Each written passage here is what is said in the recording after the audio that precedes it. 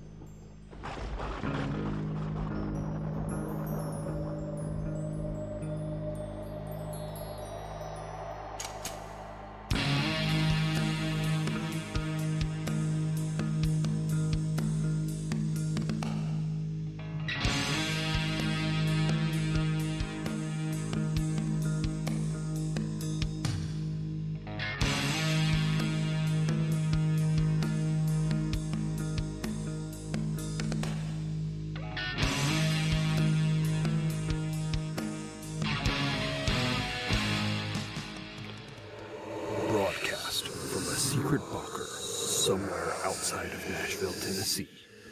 This is the award-winning podcast, Parareality. Good evening, everyone, and thanks for listening tonight. As always, I am your host, Sandman, and I'll be your guide through this strange realm of ghosts, cryptids, UFOs, aliens, conspiracy theories, and other unsolved mysteries that I like to call Parareality.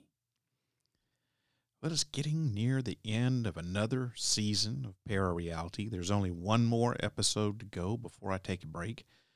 I know that I've already had one this season, but, sometimes you need more than one, especially when your seasons last as long as mine. I go for like 11 months. Other popular podcasts go for a couple of months at a time. They take a month off or whatever, and then they go again. And I just keep on trucking all the way through the year. Can't help it. I love it. Love the podcast. So whenever I was planning what to talk about tonight, the world got a pleasant surprise from Alien Con when they made the announcement that the convention would return from March 4th through 5th, 2023 in Pasadena, California. I went to the first two Alien Cons and I had a wonderful time, man. It was a blast. The first one was absolutely amazing. And I met some interesting people and even made some friends that I'm still in contact with today. And I'm going to try my best to be there for this one too. Anyway, the Alien Con announcement, well, it made me realize that I haven't done an episode about aliens or UFOs in quite a while. So I decided that it was past time that I changed that. And as usual, I didn't want to talk about the same old boring stories that have been beaten into death into the ground. So I decided to talk about some of the strangest alien and UFO encounters in recent history. What are they? Who experienced these? Have you even heard of any of these? Well, I'll be telling you a little about these and also let you hear what the people who experienced these had to say for themselves. I'll let you hear what they had to say in their own words. And of course, to learn more, you'll have to tune in, and find out. But first, take a listen to this for me for a minute. Parareality is a proud member of the Straight Up Strange podcast network. To learn more about all the awesome podcasts that are members of the Straight Up Strange family, go to straightupstrange.com and get strange. Hey, how would you like to be an agent of chaos? What is chaos? It's the knowledgeable apprentices of Sandman, and that's what I call my Patreon account members. I'm looking for new agents, and I'd love it if you'd sign up to become one. There are 3 levels of agents, and all are extremely affordable, $5 a month or less. Each level offers exclusive content, along with the ability to help create podcast episodes, and even the chance to be a guest or a co-host. To learn more, head on over to patreon.com/parareality. 100% of the proceeds from Patreon goes back into producing quality content for this podcast. You are listening to the Parareality Podcast, your information source for conspiracy theories, UFOs, the paranormal, and all things unexplained. New episodes drop the first Friday of every month at 8 o'clock p.m. Central U.S. time. Listen on your favorite podcast station. Turn on, tune in, and find out. If you wish to change, you must first lift the veil of ignorance that has been cast over your eyes. Only then will you see the true power of the universe.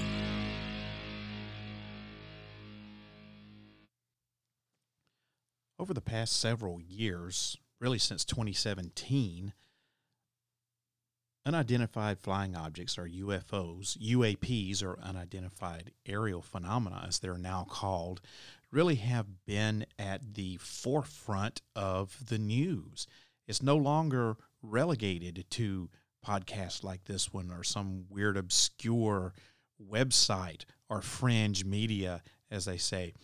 UAPs have become mainstream topics, and that's thanks to the videos that were released in 2017 by the government, thanks to Lou Elizondo when he revealed that basically Project Blue Book never really went away. They just changed its name to ATIP. And these things really helped propel the UAP experience, or the UAP phenomenon, to the forefront of mainstream news media. You got CNN, Fox, MSNBC, even local news agencies are all talking about UAPs. And there's been government hearings on them, and now the government has decided to hire an independent committee to look into these things and try to figure out what their legitimacy are. Even 60 Minutes has done a story on UAPs. So UAPs are now being taken seriously, and it's not just relegated to, as I said earlier, fringe news media outlets. These things are being taken seriously, and I think you'll agree with me that it's far, way past time for this to happen. There's really no way to handle a UFO or an alien encounter. Most of us probably have never had one and probably never will.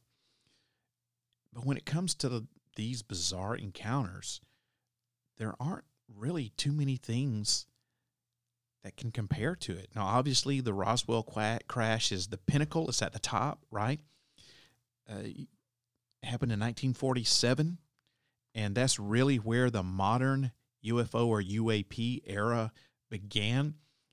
Everything has kind of cascaded off of Roswell. It's been, over 70 years, and we're still talking about it. There's still so many theories out there, so many accounts as to what happened. Things change. There's been,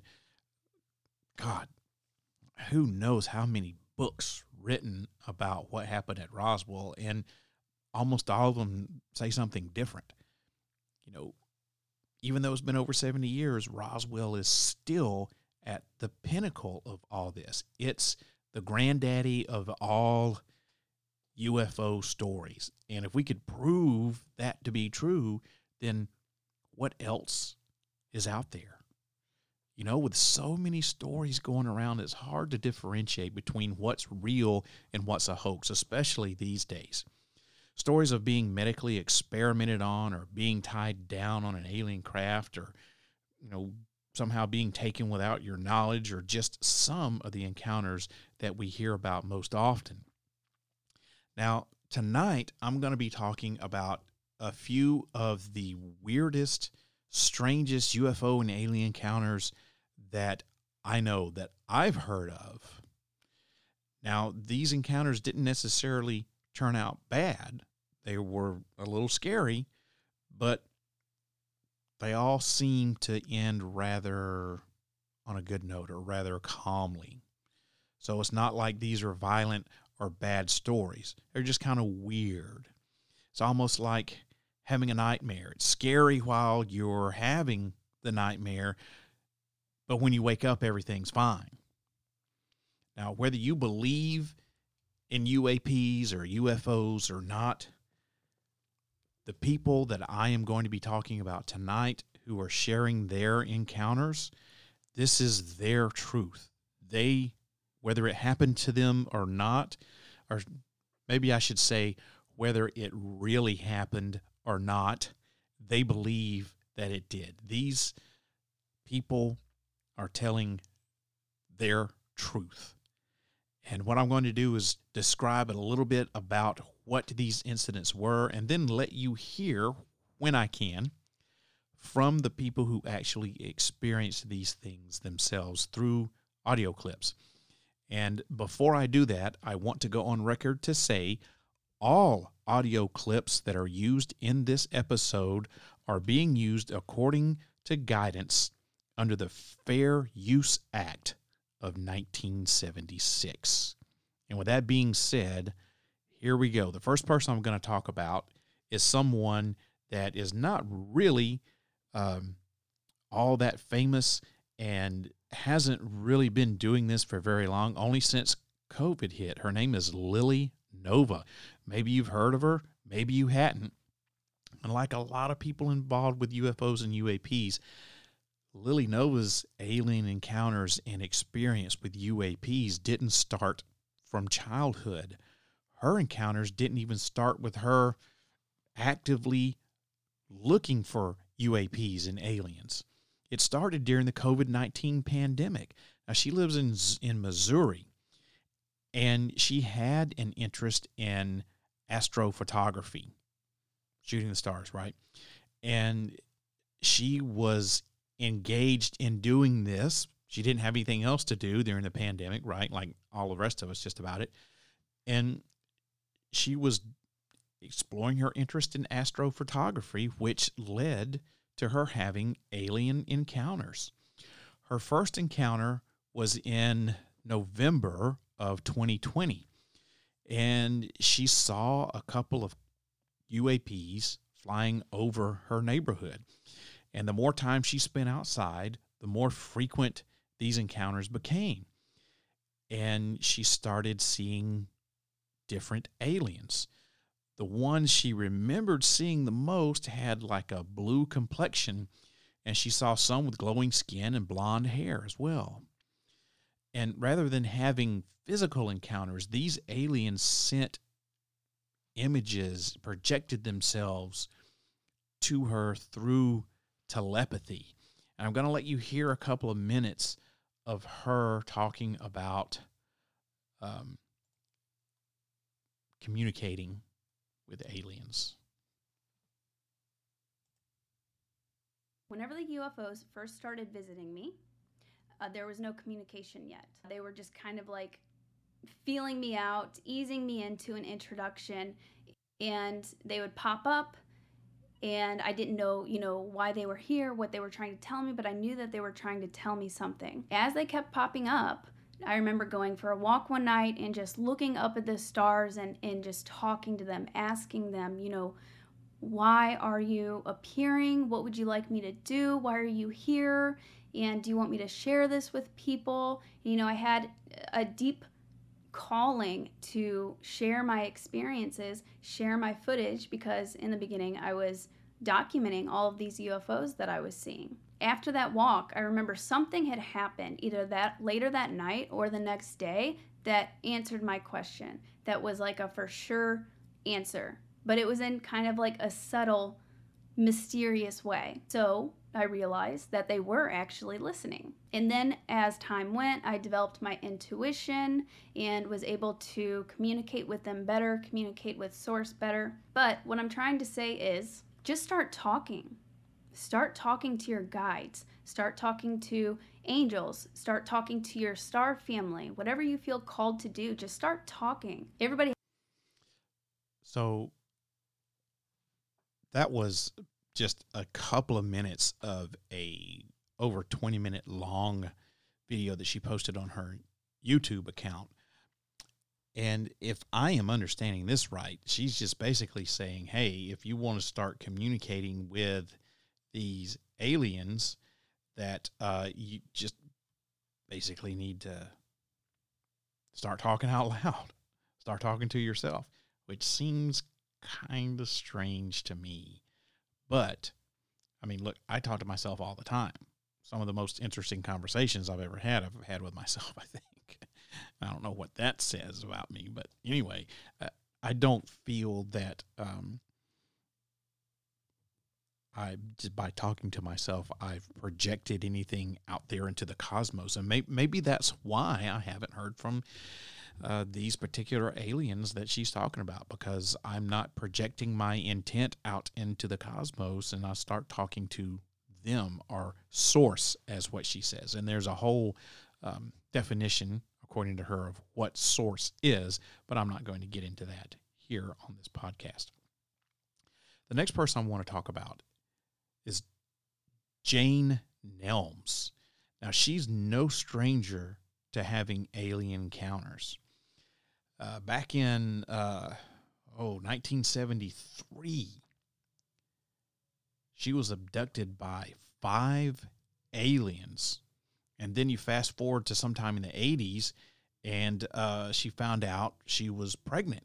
And after some horrible night she had, she woke up no longer pregnant. Now, I don't know how far along in her term that she was as far as being pregnant, but it's one of the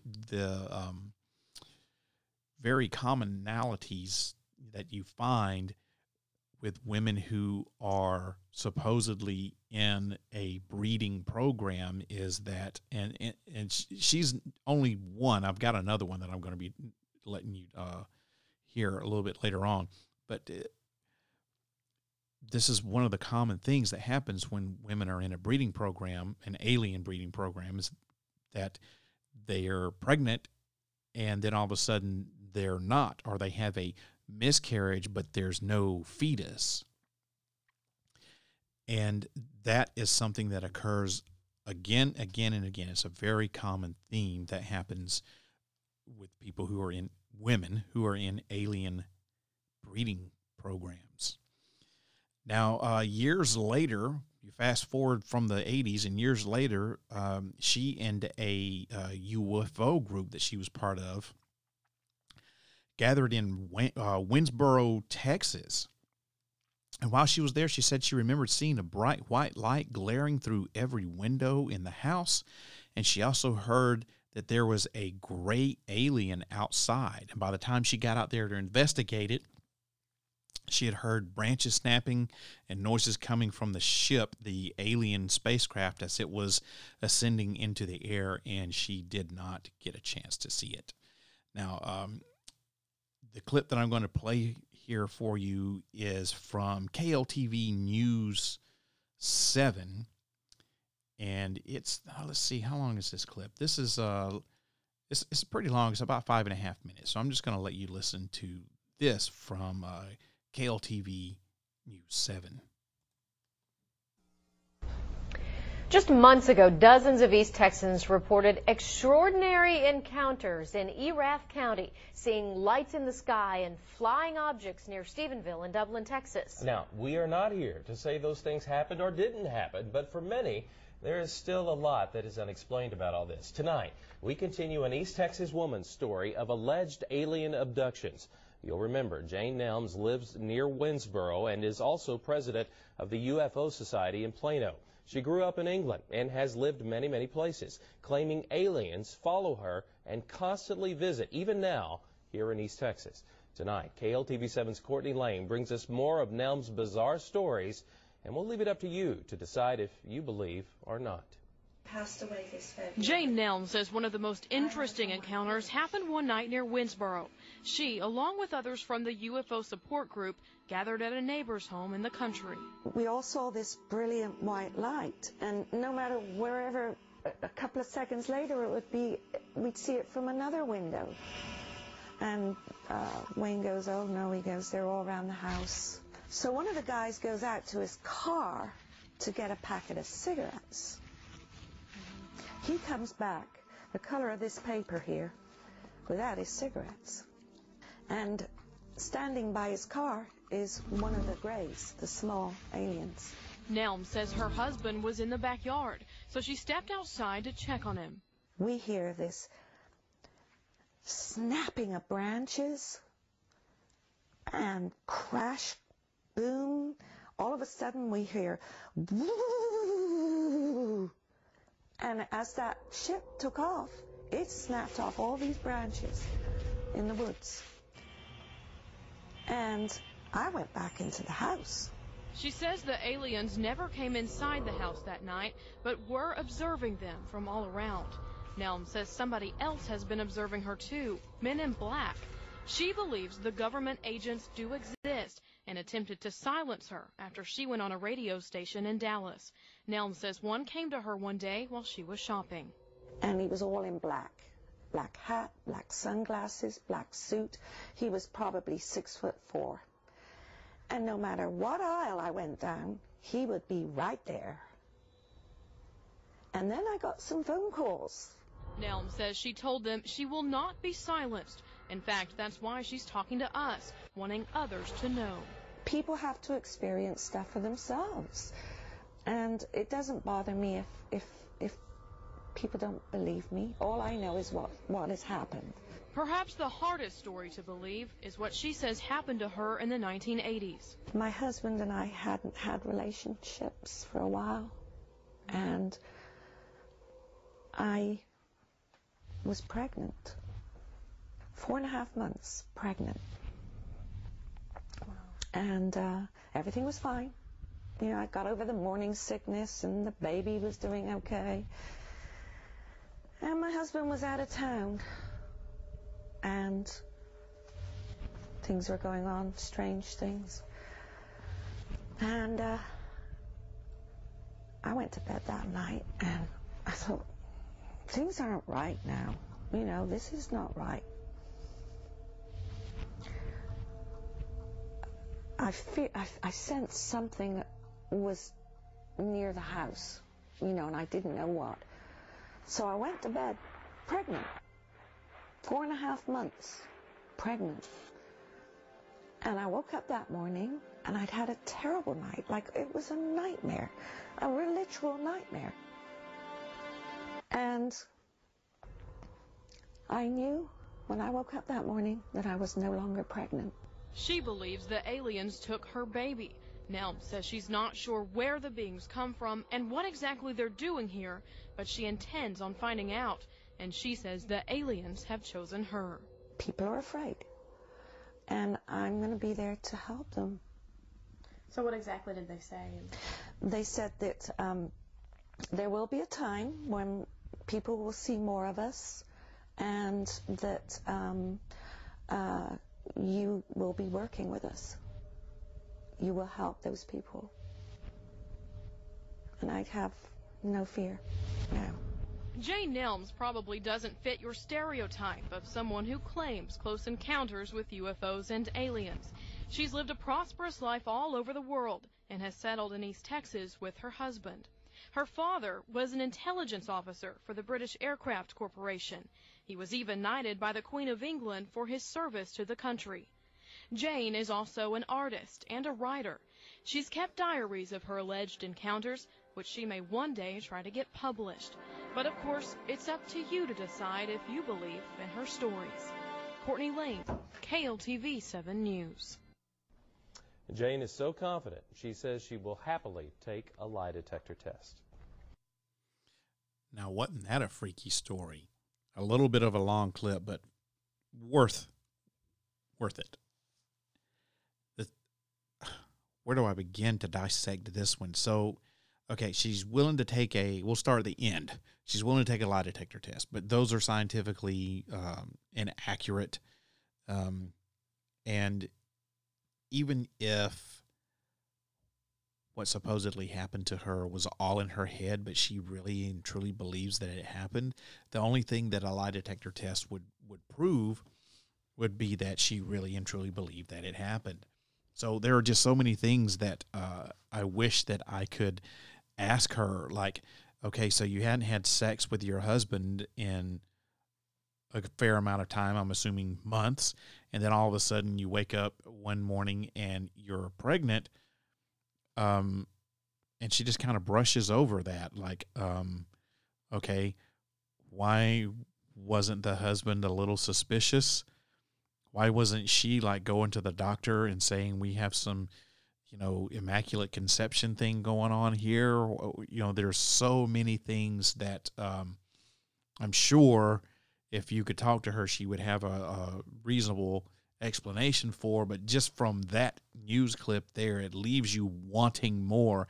And I sure would want to hear more of the story. And I said I couldn't remember how far along pregnant she was whenever she lost the baby, and of course it answered that she was 4.5 months pregnant.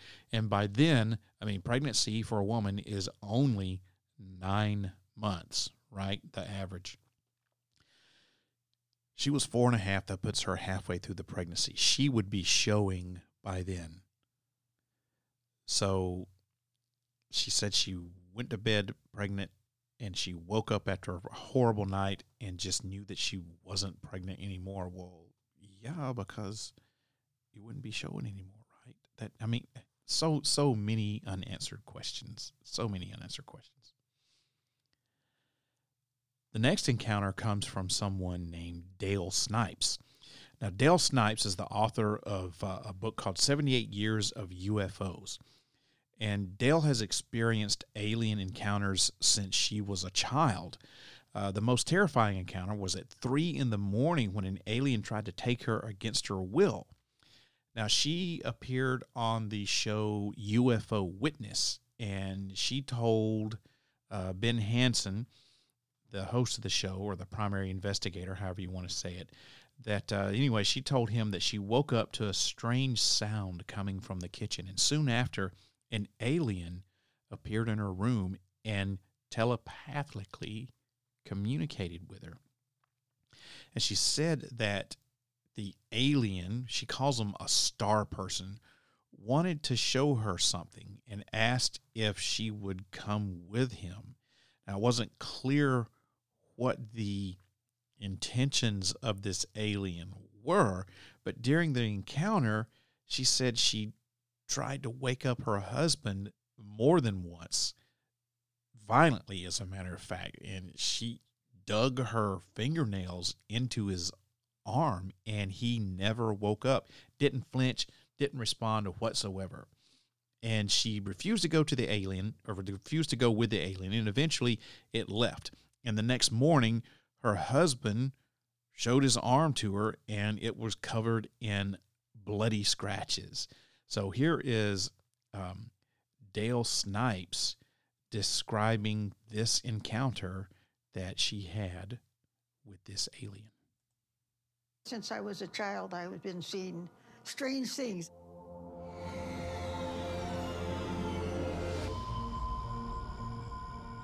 Of the numerous encounters Dale has had over the years, one night lives on in her nightmares. It's about 3 o'clock in the morning, and I hear a funny noise in the kitchen. And I can't really place what it is. The mysterious noise drew closer to the bedroom. This being came out of the kitchen. Little skinny creature. He had great big eyes, little tiny mouth. I felt fear. The description matches that of a star person who are believed to be able to communicate telepathically. And he said he wanted to show me something, would I come with him, and I didn't want to. I started praying, yea, though I walk through the valley of the shadow of death. And I'm not too sure what to do because it's kind of scary. I didn't really want to go with him.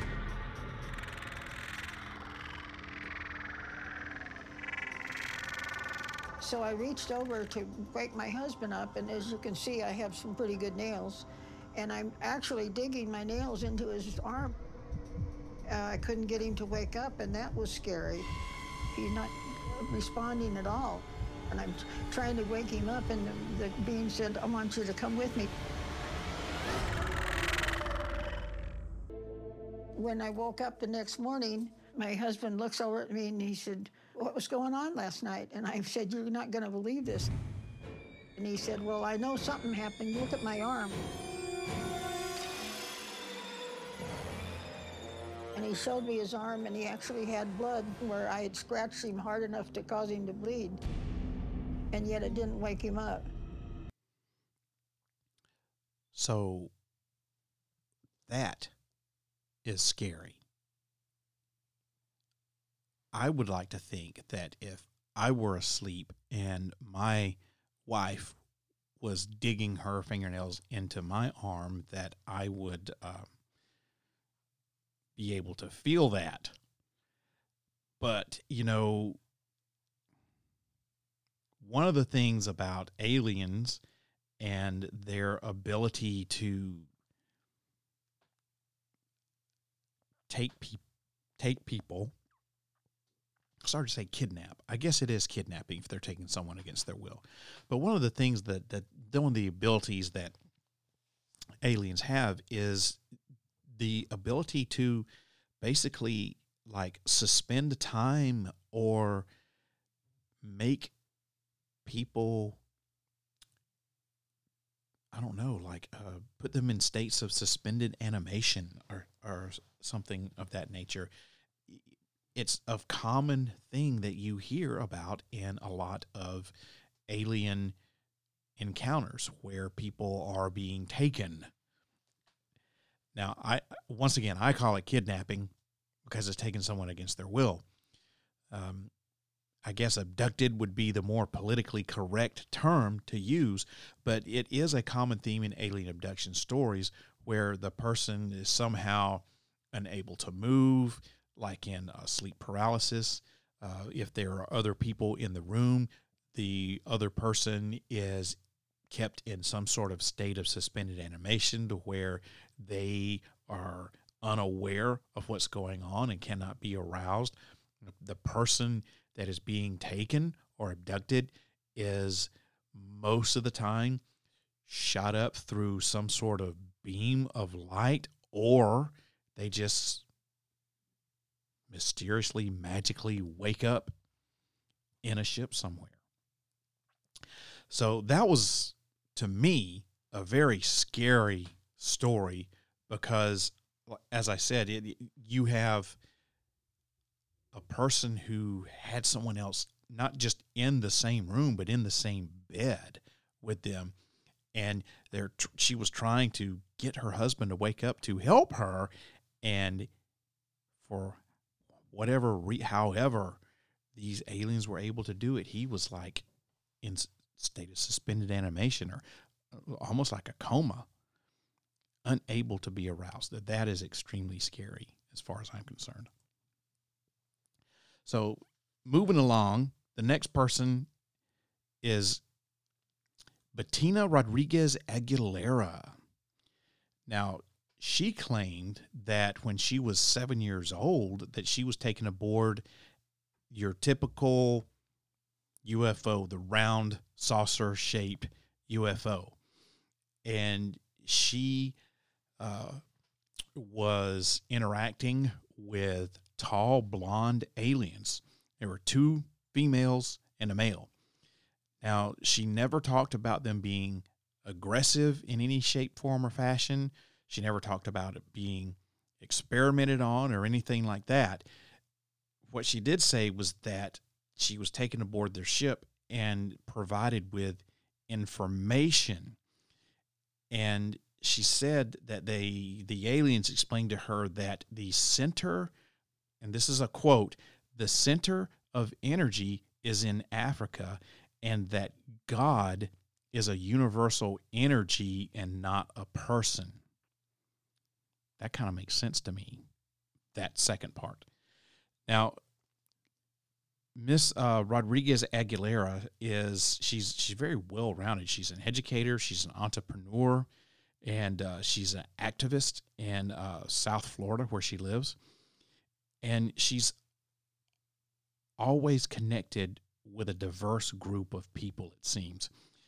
And she even at one point ran in the Republican primary election to represent Florida's 27th congressional district.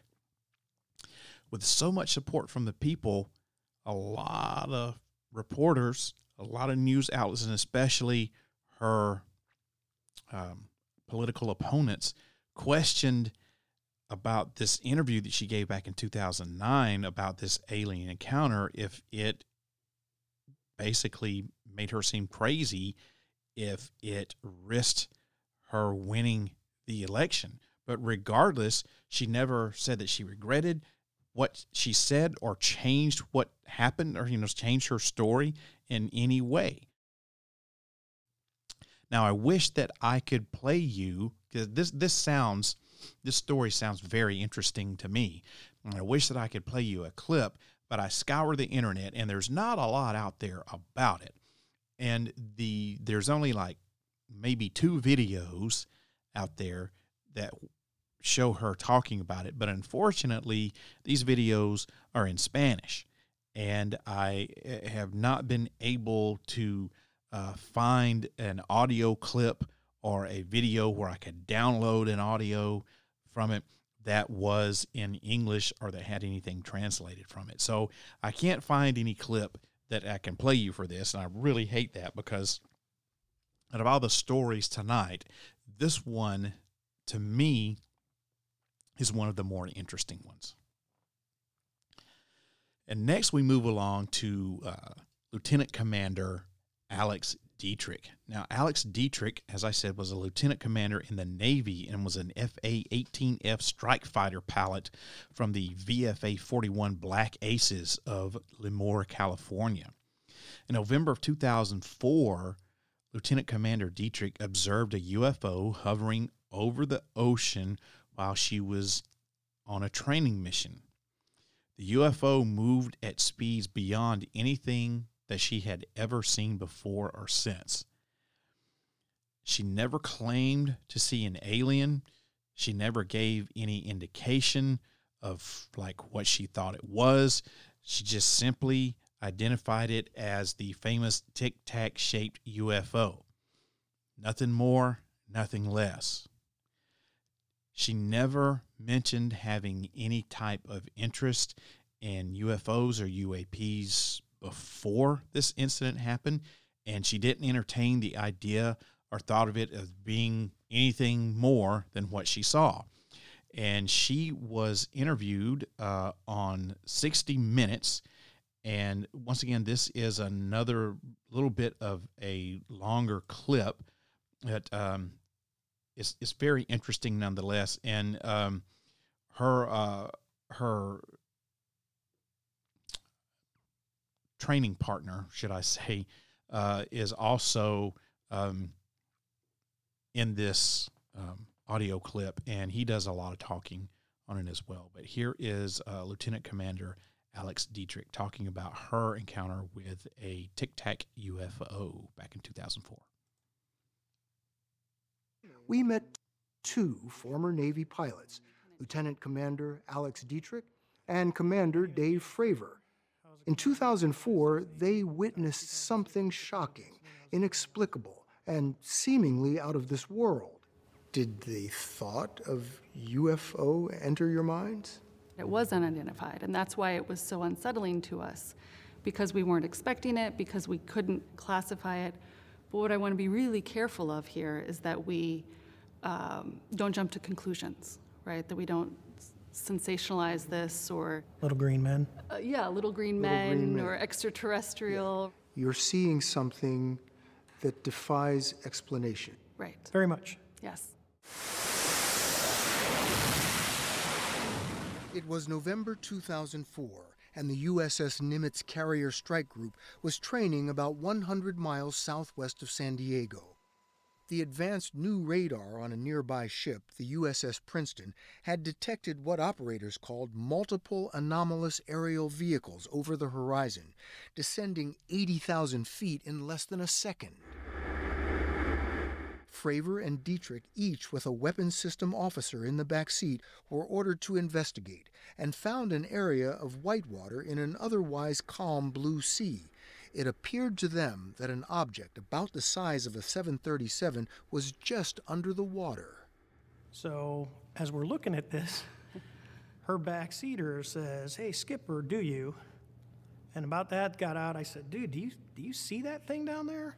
And we saw this little white tic-tac looking object, and it's just kind of moving above the whitewater area. Do you ever drop your phone and it sort of bounces off the countertop and then bounces off something else, and then it's sort of like no predictable movement, no predictable trajectory. Yeah. I guess it was just like a ping pong ball. No acceleration. Very, very random. Acceleration.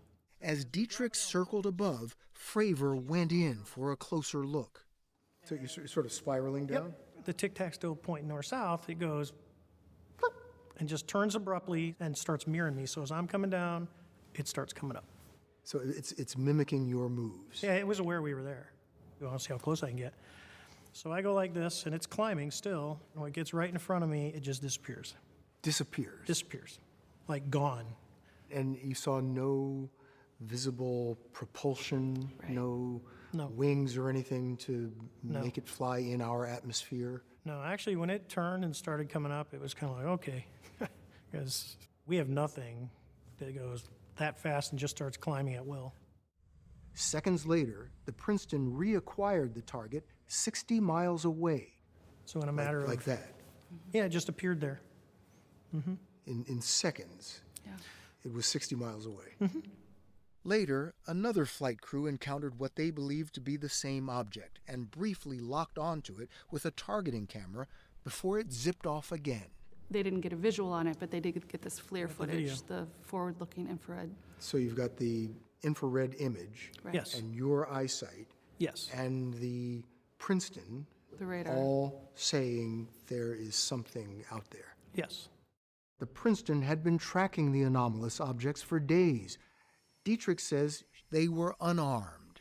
You know, I felt the vulnerability of not having anything to defend ourselves, to not having any rounds, anything on the rails. If this was, in fact, a hostile threat, and we were engaged, I felt vulnerable, and then I felt confused when it disappeared. Dietrich says she briefed superiors about what they all saw. In no time, the story of their encounter spread quickly. Rumors like that spread within seconds. I would say with less than 30 minutes, the entire ship knew this happened. And what was the reception like? Actually thought it was kind of funny and started giving us a lot of grief. Ridicule. Yeah. Ridicule. Yeah. Yeah. They made cartoons, and on the ship's TV, they played Men in Black and Independence Day and signs. So they made fun of it. Oh, yeah. Did anybody take it seriously? Yeah, I believe the Admiral staff made a few phone calls, but that was the extent of it. So I know she didn't do a whole heck of a lot of talking there, but what I found interesting was her and God, I can't remember his name. Her commander there. How just very, I mean, you can tell that it's just very matter of fact. This is what we saw. We're not making any conclusions about this. We're not projecting anything on it. They're very analytical. They're like, this is the circumstances. This is what we saw. This is what happened.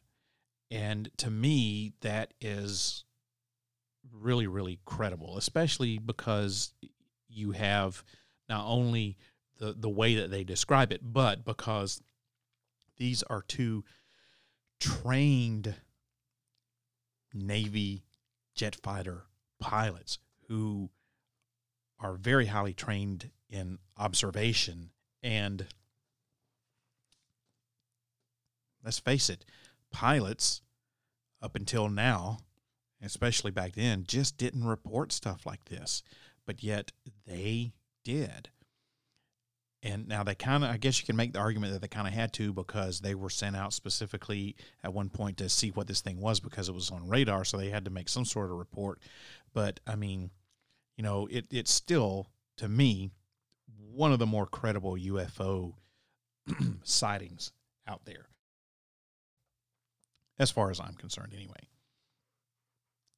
The next thing I want to talk about, or the next person I want to talk about, is a lady named Shell Marie. Now, this happened in Alaska at Alaska Pacific University. Shell Marie was a student there and had a UFO encounter that left her with 30 years of traumatic memory loss. Now, there was a TV show called Aliens in Alaska, and she was featured on this show, and she actually allowed cameras to go inside her hypnotherapy session. And during the session, it starts by saying that she went outside to smoke a cigarette. She remembers randomly looking up at the sky and seeing a large black object that was covered with lights and some kind of language that she could not decipher written on the craft. And she said that she wouldn't ever have known that it was above her if she hadn't looked up. Now, this is kind of like a two-parter clip. The first part is like her describing her encounter with what she saw.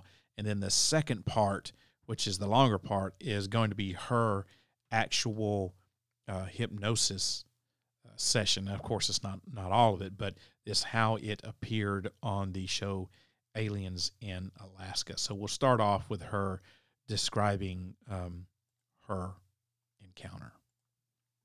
So this was the dorm I was in. It was about 10 or 11 o'clock at night. I went outside to have a cigarette. Everybody else was asleep. I scanned all the rooms. A lot of lights were off. And then I came over here to this corner,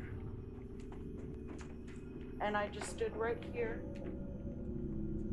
And I was just enjoying the quiet, peaceful night. And all of a sudden I look up and I see this enormous, huge black object stealthily coming towards. At first thought it was possibly military, and I just kept staring at it. There were 3 lights on the bottom that were triangular, and then 1 light in the center that was red. The only thing that I could compare it to was the puzzle box from the Hellraiser movies, except it was all black. The ship was literally above the dormitory, maybe 3 inches above it. I couldn't believe what I was looking at. They were aliens, extraterrestrial beings. The most eerie thing about it was that you could not hear a sound. So that's her describing before she went under hypnosis. That's her describing the event as she remembered it. Now, this next clip that I'm going to play for you is actually her in her hypnosis session, and you can see how the hypnosis brings out more detail than what she could ever remember. And now you're ready. Shell is coming to me today about an incident that happened to her in 1991. 1, 2, and 3. Be there now. There was something black coming towards my friend's dorm. The corner of that craft had aligned with the corner of the building, and I thought it was gonna land. I thought it was gonna make contact with the building. Did it have a sound? No sound. If I didn't look up, I never would have seen it. Can you describe what it looked like? It was like a box. And there was all kinds of grooves that went all along the walls and underneath. And they crossed each other, these grooves, and it was almost like a map. And then, Shell shocks herself with what she remembers next. I think there was language on there. There was some kind of language on there. I can't tell what kind of writing that is. Did you feel like what or whoever was in there was aware that you were there? Yes. That's not a human. Do you feel even now any kind of fear? I don't know what they're doing here. What kind of feeling does that give you? Frightened. What do they want? Are they gonna hurt us? Begin to see in your mind's eye everything there, how it looked, how it felt. I knew then that it knew I was there. I wanted to scream out. Why did it feel like that you didn't or could not? I was ashamed. I was embarrassed. I didn't want people to think I was weird. You were afraid of what people would think of you if you told them what you saw? Yes. And I looked at the payphone and wondered what I would say if I called 911. But I was afraid that they would take me away. They would put me in a mental hospital. I didn't know who to call, and I just kind of carried that with myself for a long time. But I know we're not alone. You know that you did see it, and it was real. And so now you know there was never, even then, and especially now, any reason to be ashamed to say and share with people what you saw. Watch it move away from you now. And it's taking any fear, any regret. Watch it until it's completely out of sight. And it's leaving you with a sense of awe. So that when you leave here today, you'll know that you saw something that was special. It's gone. Excellent, good. Now take a moment. Breathe in deeply in through your nose and out through your mouth. And whenever you're ready, you can take the glasses off. That's amazing. That's good job. You did it. So that was Shell Marie under hypnosis describing her encounter with this black UFO.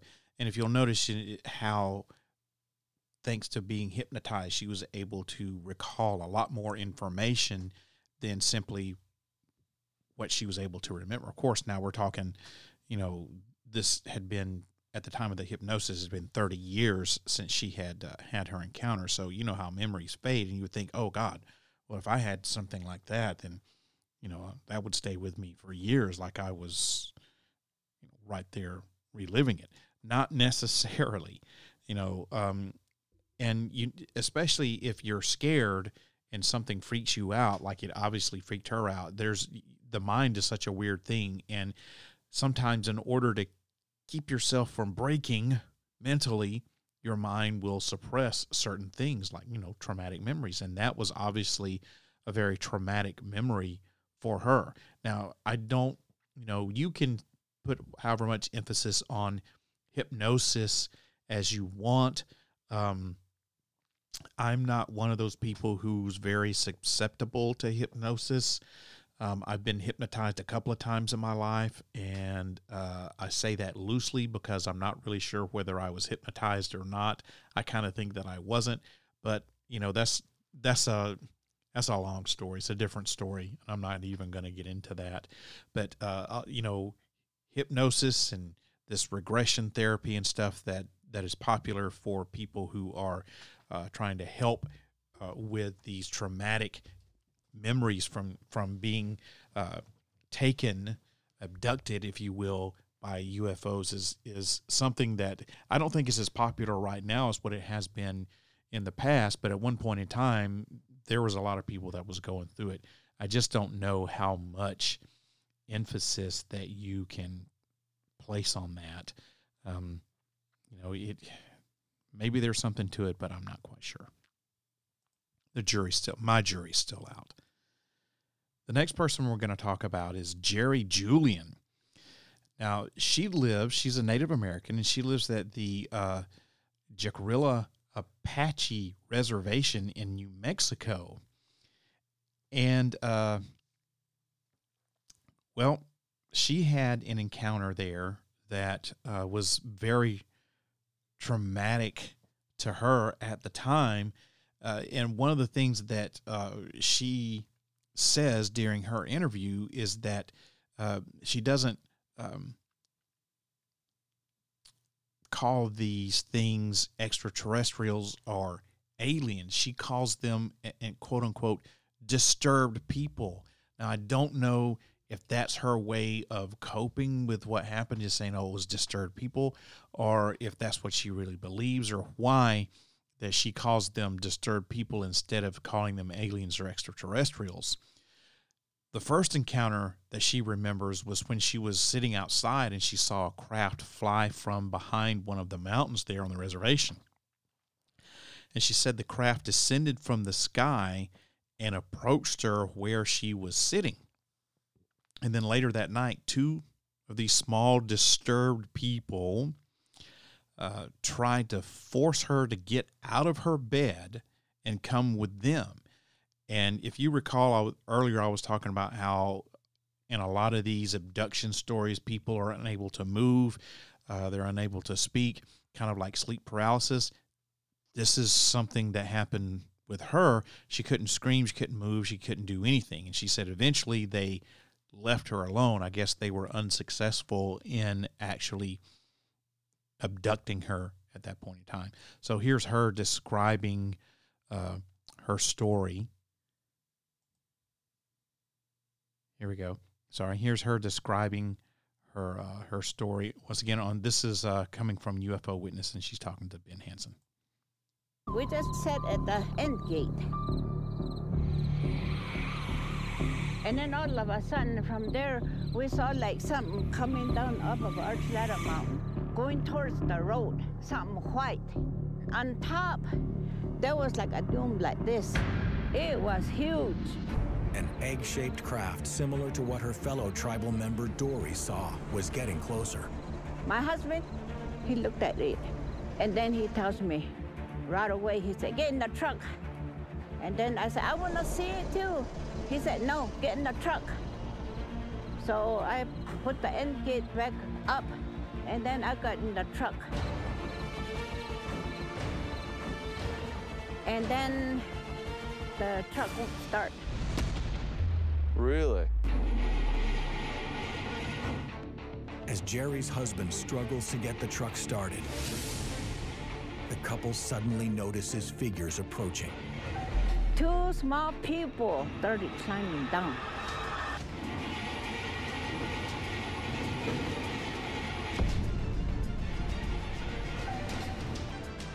Finally,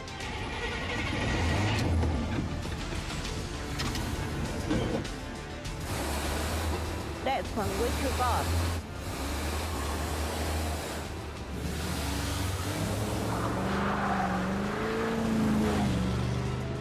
Although Jerry didn't get a close look, she saw the figures go back to their egg-shaped UFO and fly back towards the mountain. Wow, wow. And it went back on top of Archuleta Mountain to where the hole is, that way. The hole, what's the hole? There's a hole on the other side of the Archuleta Mountain. Got a hole in it, or do you mean that it's actually open? They made it.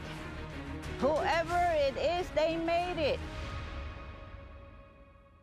Wow. But this is not the end of Jerry's story.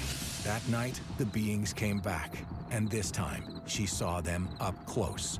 At my house, at night, I woke up while it was dark in my room.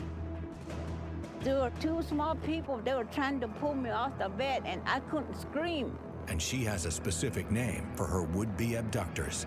The star people. I was holding onto the mattress down here, and they were trying to pull me off. And then my husband moved, and then they let me go. Wow. And then all day the next day, I couldn't get it out of my mind. What if they come again tonight? What if they really take me? They're the star people. So is that what you believe? Is it they're extraterrestrial? Mm-hmm. So I know she's kind of hard to understand because of her thick Apache accent, and it sounds like she's saying "destar people," but she's really saying disturbed people. That's what she calls them, disturbed people. And it's, gosh, I don't know. The Native Americans all just about have stories of star people or alien beings who somehow are responsible for creating the world or creating this realm that we're in, and are responsible for passing knowledge to that particular tribe. And this is just one of these things that kind of falls right in line with stories of that nature. Of course, all the stories that you hear from the Native American lore, usually it's something good. It's about, the star people came down and they fought some other being, or they came to create this world, or they came down and they created the world themselves and created the Native Americans and passed the knowledge on to them. It's usually something good, and very rarely do you hear something like Jerry's story where the quote-unquote disturbed people come and try to physically take somebody somewhere. What I find very intriguing about this story is the fact that it's a Native American woman telling the story, because you generally don't hear a lot of Native Americans talking about UFO encounters or being abducted. You hear a lot of them talk about things like Bigfoot, Sasquatch, Wendigo, stuff like that, these cryptid type creatures, but very rarely do you hear them talk about UFOs and alien encounters. So that's one of the things that made this story very intriguing and very weird and strange as far as I'm concerned. Next, we're going to move on to Geraldine. Oh boy, I'm going to mess this name up. I practiced it before I started recording this episode, and now it's been over an hour, and I can't remember how I said it. Geraldine Orozco. Now, Geraldine Orozco, if you recall earlier, I said that there was going to be more than one story about someone who was pregnant and then all of a sudden not pregnant. And this is that second story. One too many times, Geraldine Orozco would become pregnant and then wind up having this weird miscarriage. And every time this happened, the doctors could never, ever find a fetus. And this was a mystery. Even when she would try to go find second opinions on all this, no one could explain why. So you're pregnant one day, the next day you have a quote-unquote miscarriage, but we can't find a fetus. And all of a sudden, in October of 2013, she was taken aboard an alien spacecraft. Had the classic body being paralyzed, can't move, can't speak, taken into the craft. She was surrounded by these tall gray aliens. And while she was there, she was shown her hybrid children. It turns out she was not having miscarriages, that she was indeed pregnant, but she was pregnant with alien babies, hybrid babies, and at some point they would take the fetus from her and I guess put it in an incubator, a test tube, whatever, and raise the child there. And they wanted her at some point. They decided she needs to see her children. And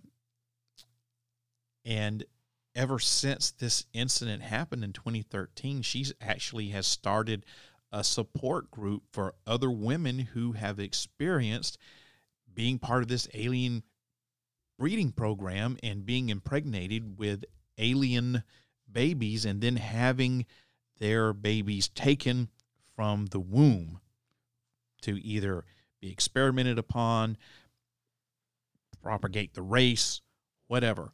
So this is her talking in an interview with Ben Hansen off of course, UFO Witness. So this is a rather long clip. How long is this clip? This is about a 5-minute long clip here. So here we go with Geraldine. Sure. So the most interesting event was actually years ago where I became pregnant and I got pregnancy test positive.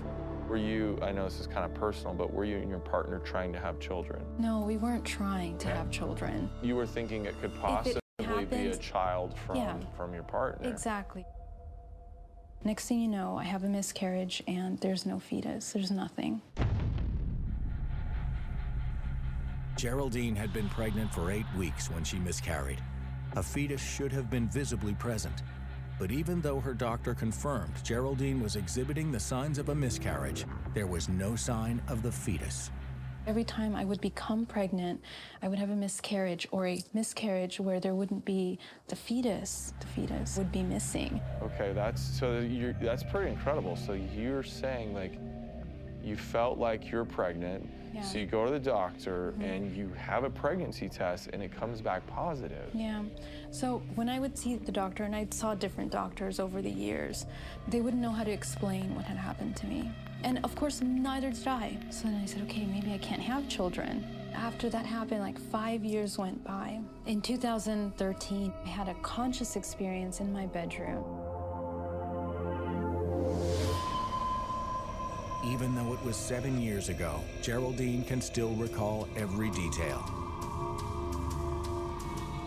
I was sleeping, and all of a sudden I wake up because there's a bright light in my room. And as I look down at my phone, it says 3:30 in the morning. And part of me was a little bit afraid at that moment because it was thinking, oh, is there someone outside my window?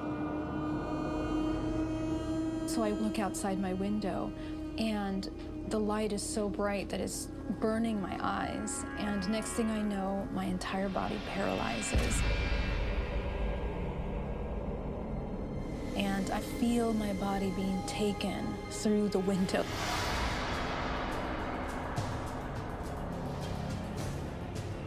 I was brought to a craft. I was paralyzed. This being comes next to me, and I'm terrified at this point, but I can't even scream. So what did the aliens look like? They're very tall. They are these grays. They have these giant eyes. The Greys, also known as the Zeta Reticulans, are said to be tall, slender creatures with large eyes and gray skin. Would you say it was the scariest thing that's ever happened to you? Oh, absolutely. Absolutely. But there's more. Geraldine claims that aliens actually presented her to her alien human children. This being is showing me these children.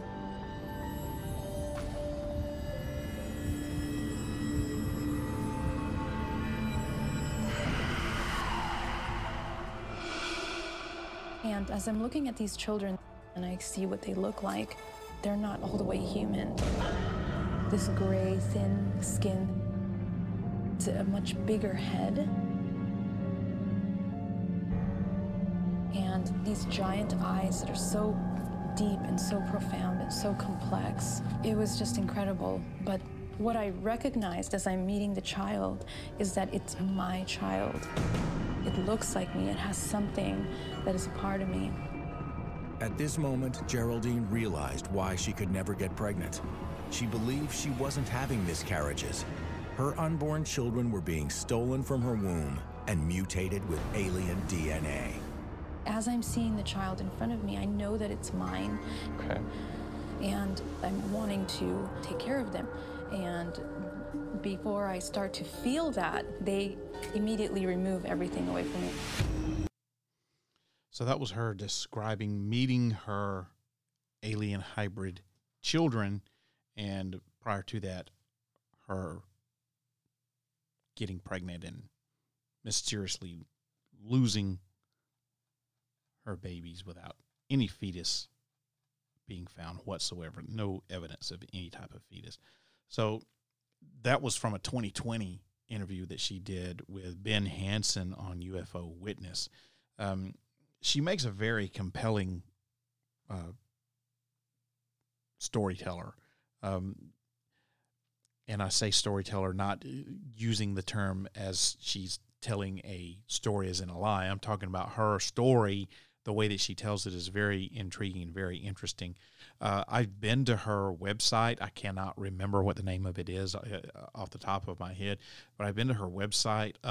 She's very active in the UFO, UAP community and works a lot with women who especially have been abducted and been forced against their will and unknowingly to be part of this breeding program, for lack of a better word.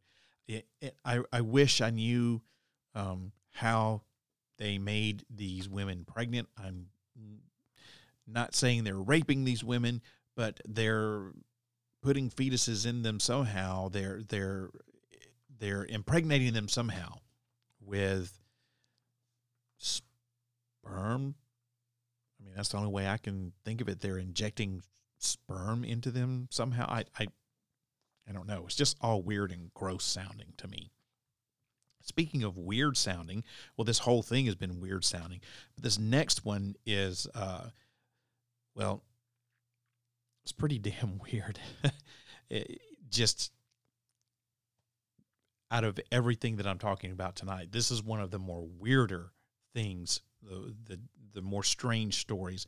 This comes from Sharon Gilbert. She's an author, reporter. She's a co-host on Skywatch TV. She's a Christian podcaster, jack of all trades. Several years ago on the Jim Baker Show, which is a Christian television show, she was talking about her alien encounter. And what makes her story so interesting is that it's the opposite of the typical alien encounter. Most alien encounters start with witnessing the alien craft, the UAP, before seeing the aliens. However, there weren't any indications or warnings for Sharon. Her encounter began as just, bam, the aliens are right there and scaring the hell out of her. While she was lying in bed, an alien visited her, this is her story, in the form of her husband. Now, even though this alien was appearing as her husband, her actual husband was lying in the bed beside her. But she said that something that was disguised as him lifted out of his body, and that this creature wanted to have sex with her. So I'm assuming he was trying to inoculate her into the alien breeding program. I don't know. Maybe he was just horny. I have no idea. So the communication between her and this alien was all telepathic. And she described him as having a mask like her husband's face on. And she reached out to pull this mask off of the face of this creature. And she said, Jesus is real. Jesus is real. And she pulled the mask off, and lo and behold, there was what she described a gargoyle with reptilian features. Now, she never said how this alien creature, demon, gargoyle, reptile thing got into the room. She never said how it left the room. And her story is just like, this is it. This is it in a nutshell. Bam. it's one of the more out there stories that I've ever heard as far as alien encounters go or alien abductions. I really don't know what to make of it. That's why it's my number 2 on this list of weird and strange alien encounters. And I have a clip from her off the Jim Baker show. It's about 2 minutes long with her describing this really weird incident with this alien reptile gargoyle creature thing. After Derek and I got married, one night, this other Derek appears in our bed. The real Derek is lying down next to me. Other Derek sits right up out of him. It startled me. I knew that was not Derek. And so I asked this critter, "Who are you?" Because he clearly wanted to have sexual relations. And he said, "Come on, I'm your husband." I said, "Who are you?" And he had the nerve to claim to be Ahasuerus, Xerxes. Well, other Derek seriously wanted to invite me to use my free will to do something that was going to pull me away from God. So this last time, I knew he was really desperate. And I asked him again, "Who are you?" He told me the same answer, and I said, "I'm not going with you." This was an internal dialogue. Finally, I said, "I've had enough." In my mind, I reached up. I grabbed his face, and I said, "You are a liar, and Jesus is real." And I pulled that face off, and beneath it was a reptile. And he had little creatures with him this time. He brought these little halfling creatures, and they looked like, I don't know, gargoyles. They were very reptilian as well. So beneath that face of Derek was a reptilian serpentine creature, probably similar to what was visiting the Anasazi. Wow. Well, the Bible says... Wow. That's just... Was that a description of an alien encounter, or was it a demonic attack? Was it an incubus? That's a possibility. Still, it's up in the air. That's why I included it here with this countdown. Is it an alien? Is it a demon? Is it something? Are demons aliens, or are aliens demons? That's a whole nother debate for a whole nother show. But it very well could be that this was a demonic attack and not an alien, an attempted alien abduction. If you're familiar with the incubus and the succubus stories, the succubus is a female demon who will have sex with men, and an incubus is the opposite. It is a male demon who will have sex with women during the night.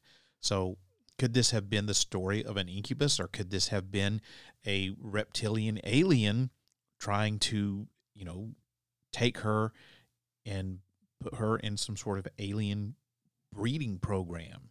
The jury's still out on that one. Could be either one. I can go either way with that. And finally, my number 1 on the list is Angela Schultz. She now goes by the name Anjali, because that's what the alien beings named her. Oh, where can I start with this? This is just as far out there, I think, as almost you can possibly get. So Angela Schultz ran as a Democrat candidate for South Dakota Senate and Secretary of State all the way back in 2014. And years later, she mentioned that she was a retired defense intelligence official.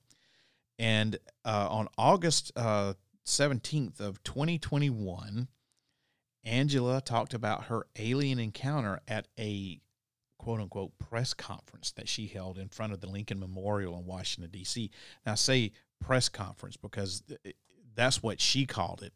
I saw this thing. I couldn't watch all of it because it was just, I can't even describe how horrendous this thing was. It wasn't so much of a press conference as it was her telling her life story. The quote-unquote press conference lasted almost an hour and a half, and the first 20 minutes was her trying to figure out how she was going to record this thing, and it wound up basically being recorded and put out to the world from a cell phone camera, of all things. Who goes to what kind of press conference and you have a cell phone camera, right? Her press conference was more like her trying to tell her life story, because it started out as, here's my name, here's my birth date, this is how old I am, this is where I was born, this is my childhood story, this is me as a teenager, this is me as an adult, this is me getting my first job. It was just all this backstory that was totally not needed for her press conference about her meeting these aliens and being given this knowledge about Earth and mankind and our race. And so much of her press conference was her going into unnecessary details about things, almost as if she was trying too hard to convince you that this story was real. You know how someone who wants you to believe their story, especially if it's not true, how they will go into just graphic detail about things that don't really matter, like, oh, the color of the carpet was this bright, vivid red, and I remember it because it had a stain on it that was like it was like a coffee stain in the shape of a heart. I remember that so vividly. I mean, just like this weird stuff that has no relevance to the story whatsoever. A lot of that was this press conference that she had. So basically, in a nutshell, she met a couple somewhere in Southern California at a coffee shop and became friends with her. They showed her, for whatever reason, the location of an alien base. And this was somewhere in the Mojave Desert, but she didn't reveal its exact location. Now, this happened in January of 2010. And she said that the man that she met, the male part of this couple, had excavated a tunnel on the side of a mountain, and that was part of his property. And inside this tunnel, there was a bright light that guided them to a secret alien base. And there she saw aliens with lavender skin and one that looked like, her words, a praying mantis. And as is a common theme through this, the conversations that she was having with these aliens were not vocally, it was all through telepathy. And, excuse me, toward the end of her press conference, she stated that she planned to go back to this alien base with other individuals, some reporters, and to further prove that her story was real.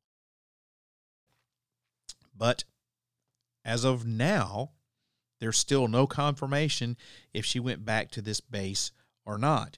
Now, she was famous for about 5 minutes, like on the day of her press conference. And this press conference was so horrendous. It was all over the Twitterverse. And it was so horrendous that I think people just kind of like immediately blew this person off as completely crazy and insane. And she's sitting there in this press conference outside of the Lincoln Memorial. First of all, there's like airplanes flying overhead. There's some dude cutting the grass out there.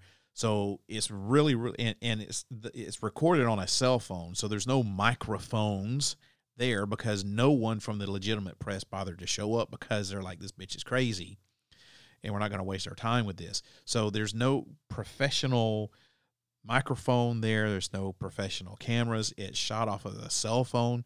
So it's really hard to understand her at times because there's some dude, like I said, with a lawnmower cutting the grass. You hear a plane flying overhead a lot. And she is telling the story, and you can tell it seems to me anyway to be very well rehearsed, and she tries way too hard to go into the minutia of the details of this to legitimize her story. And like I said, this quote-unquote press conference was almost an hour and a half long, and I've whittled this thing down to about 7 or 8 minutes worth of painfulness. So here you go with Anjali describing part of her experience of going into the side of a mountain in the Mojave Desert. So at about 3 o'clock in the afternoon on Sunday, January 21st of 2018, I entered a tunnel that had been excavated by a man who, yes, knows how to do it and laughs wholeheartedly at the idea that it can't be done. Who cares? No one cares about that. She's proud of herself for saying I that. entered the tunnel with 4 people, Wayne and Tricia, and another couple whom they're no longer in contact with.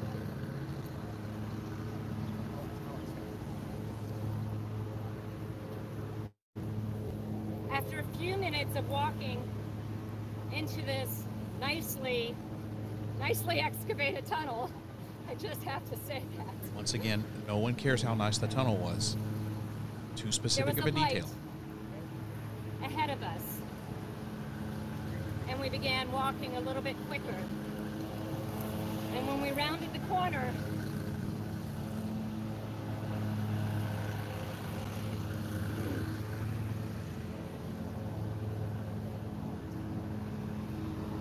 there were 2 different races of beings that were standing there.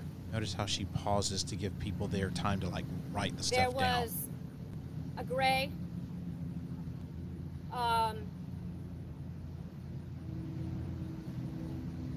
I do not believe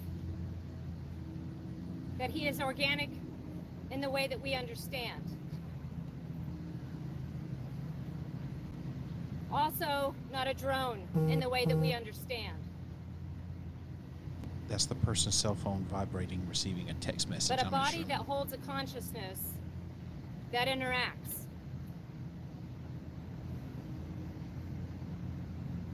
There were also several other beings that were what we typically, now I understand, call in this community the phenomena community. They were all well over 6, approaching probably 6.5, maybe a little bit taller. Very tall. They would stand out in this crowd. We would all notice.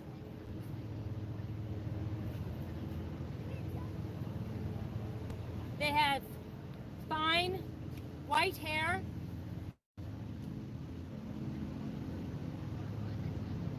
Warm, not cool colored, a warmish white. But their skin, they're radiant.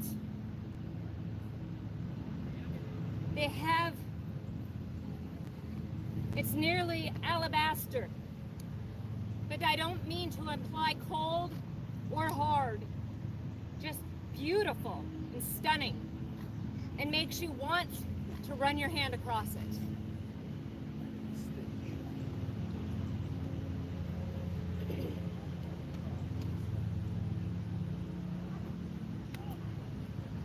After saying hello to me, and at the time, nearly feigning surprise. "Oh, hello, Anjali," they said.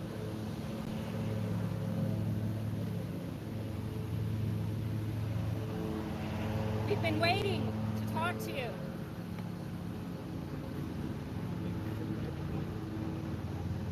They wanted me to accompany them deeper into their base. And I want to make something very clear, that from where this excavated tunnel is, This which beautifully is mostly rock, excavated tunnel.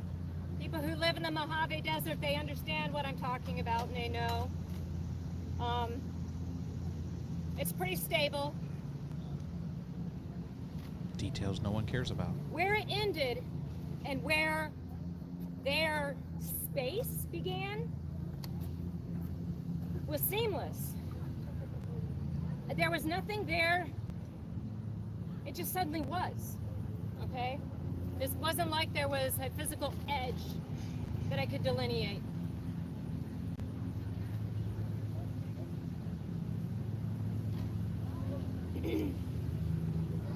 They took me into a room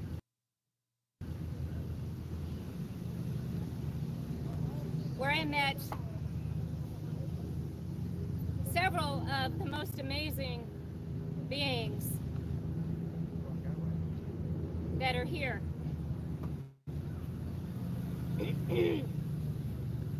One was in a body approaching 8 foot tall, taller than the door that was like a sliding hatch door. I looked up into the room on the other side of the door to meet the face of a being that had been giving me visits.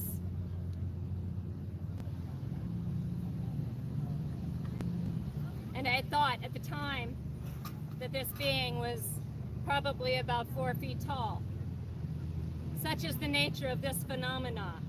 This being in physical form has chosen an 8 foot tall form with lavender skin that looks like a very beautiful praying mantis. A mantis.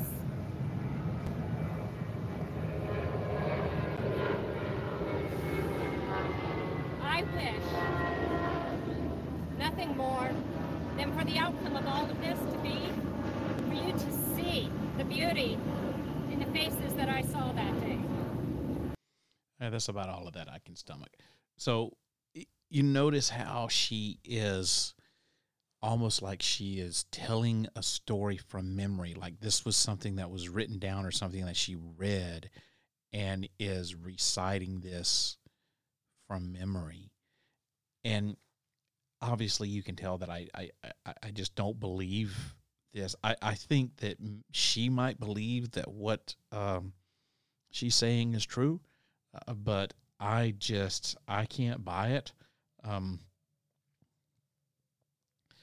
If you want to watch this whole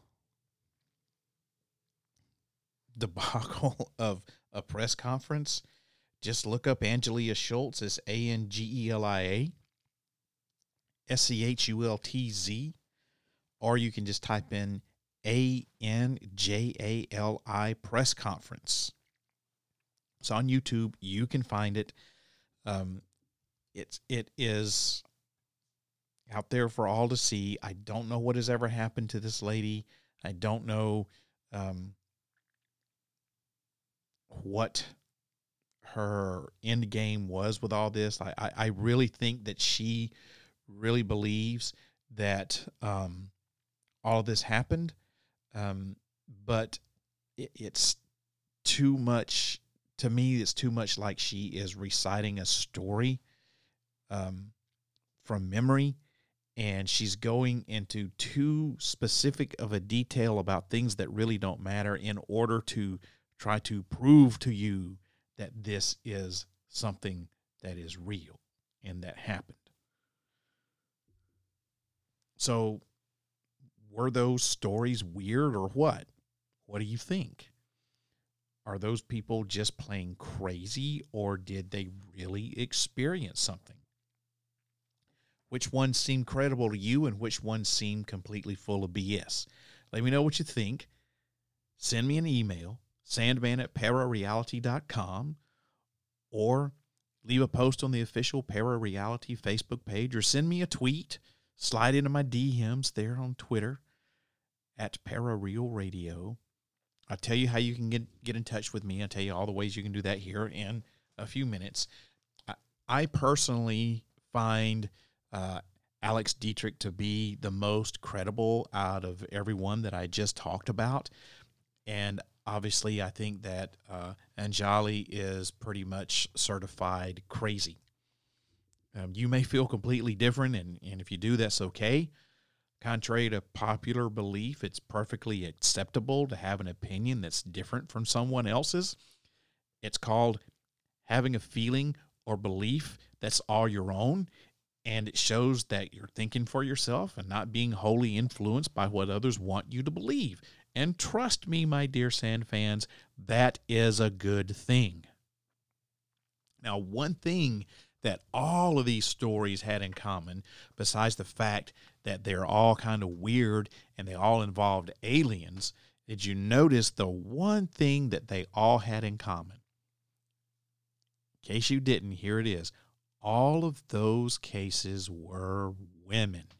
Not one single male was involved in that, unless you want to talk about the Tic Tac UFO thing. So, was that by design from me, or was it just a coincidence? Well, it's actually just a coincidence. I did not design that to be a wholly female-centered podcast episode.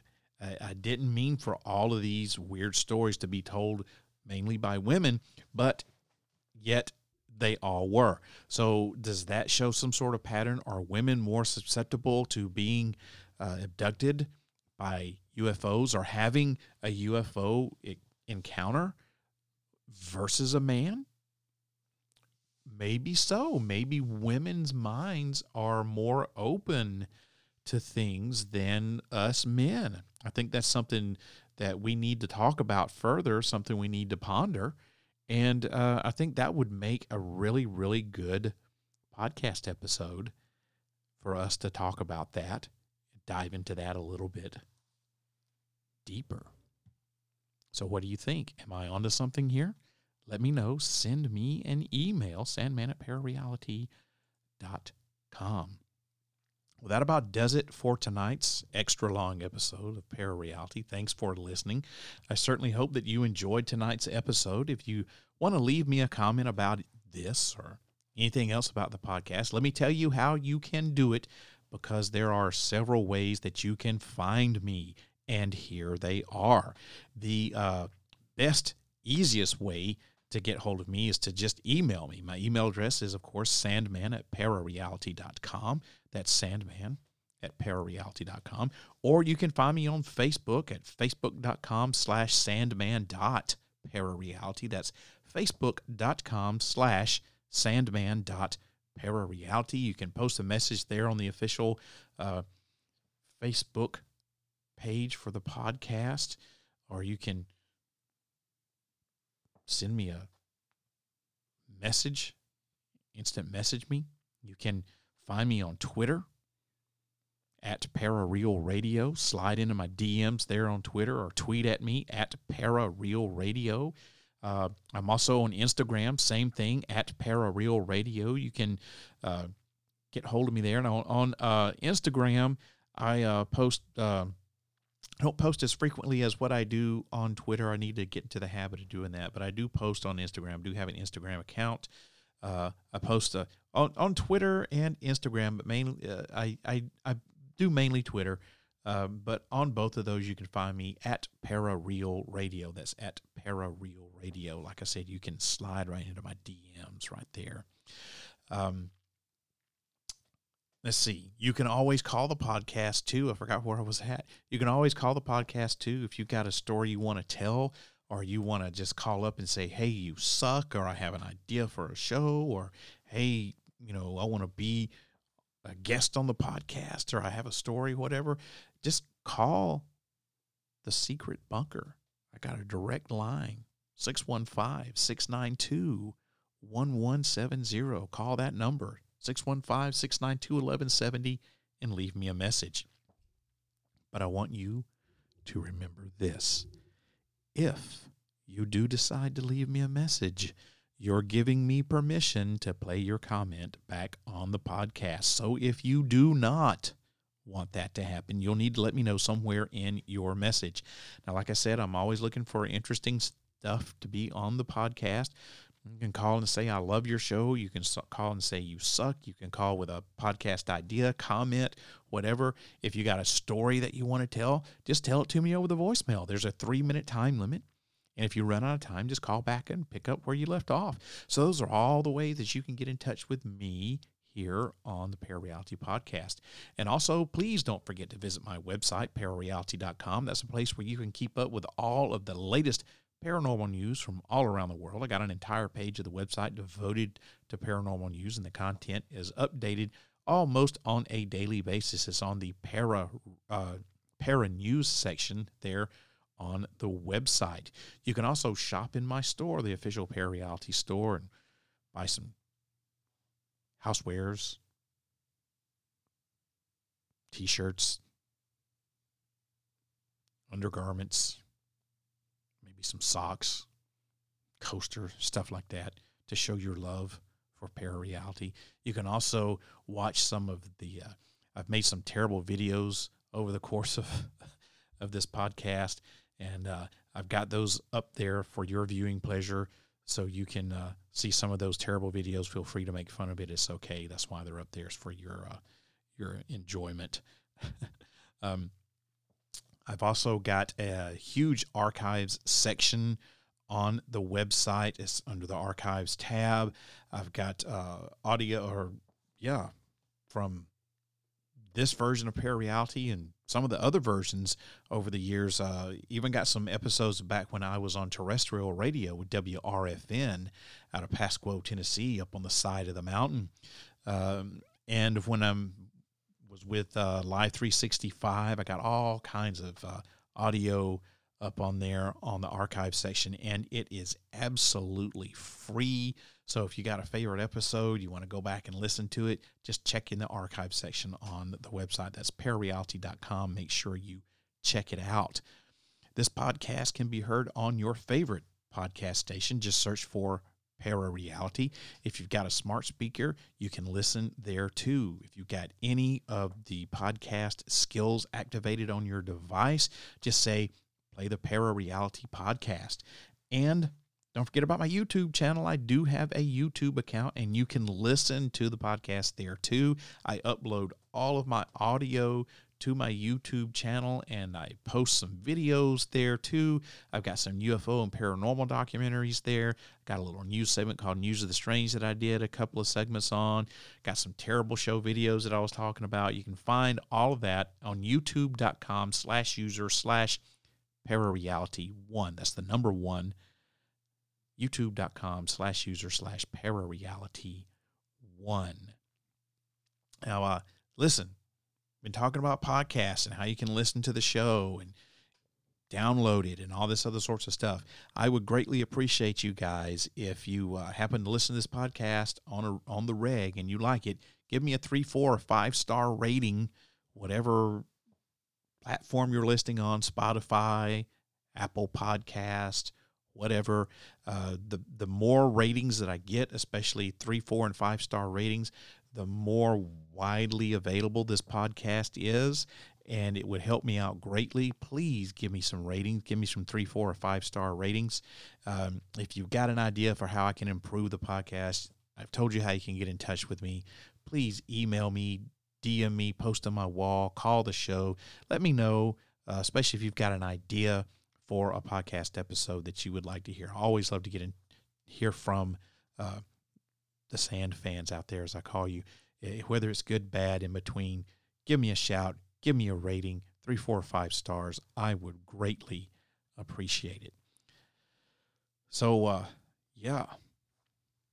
that's about it for this evening. The next episode of Parareality, the final episode of the season, going to drop on November the 18th at 8 o'clock p.m. Central U.S. time. So make sure you tune in, and find out. I hope that this podcast opens up your mind up to new ways of thinking, expands your consciousness, and produces a change in the way you see the world. If you wish to change, you must lift the veil of ignorance that has been cast over your eyes. Only then will you see the true power of the universe. I hope you have a great evening, great weekend, and I'll see you again in 2 weeks on November 18th for the finale, the season finale of Parareality. Good night, everybody. If you wish to change, you must first lift the veil of ignorance that has been cast over your eyes. Only then will you see the true power of the universe.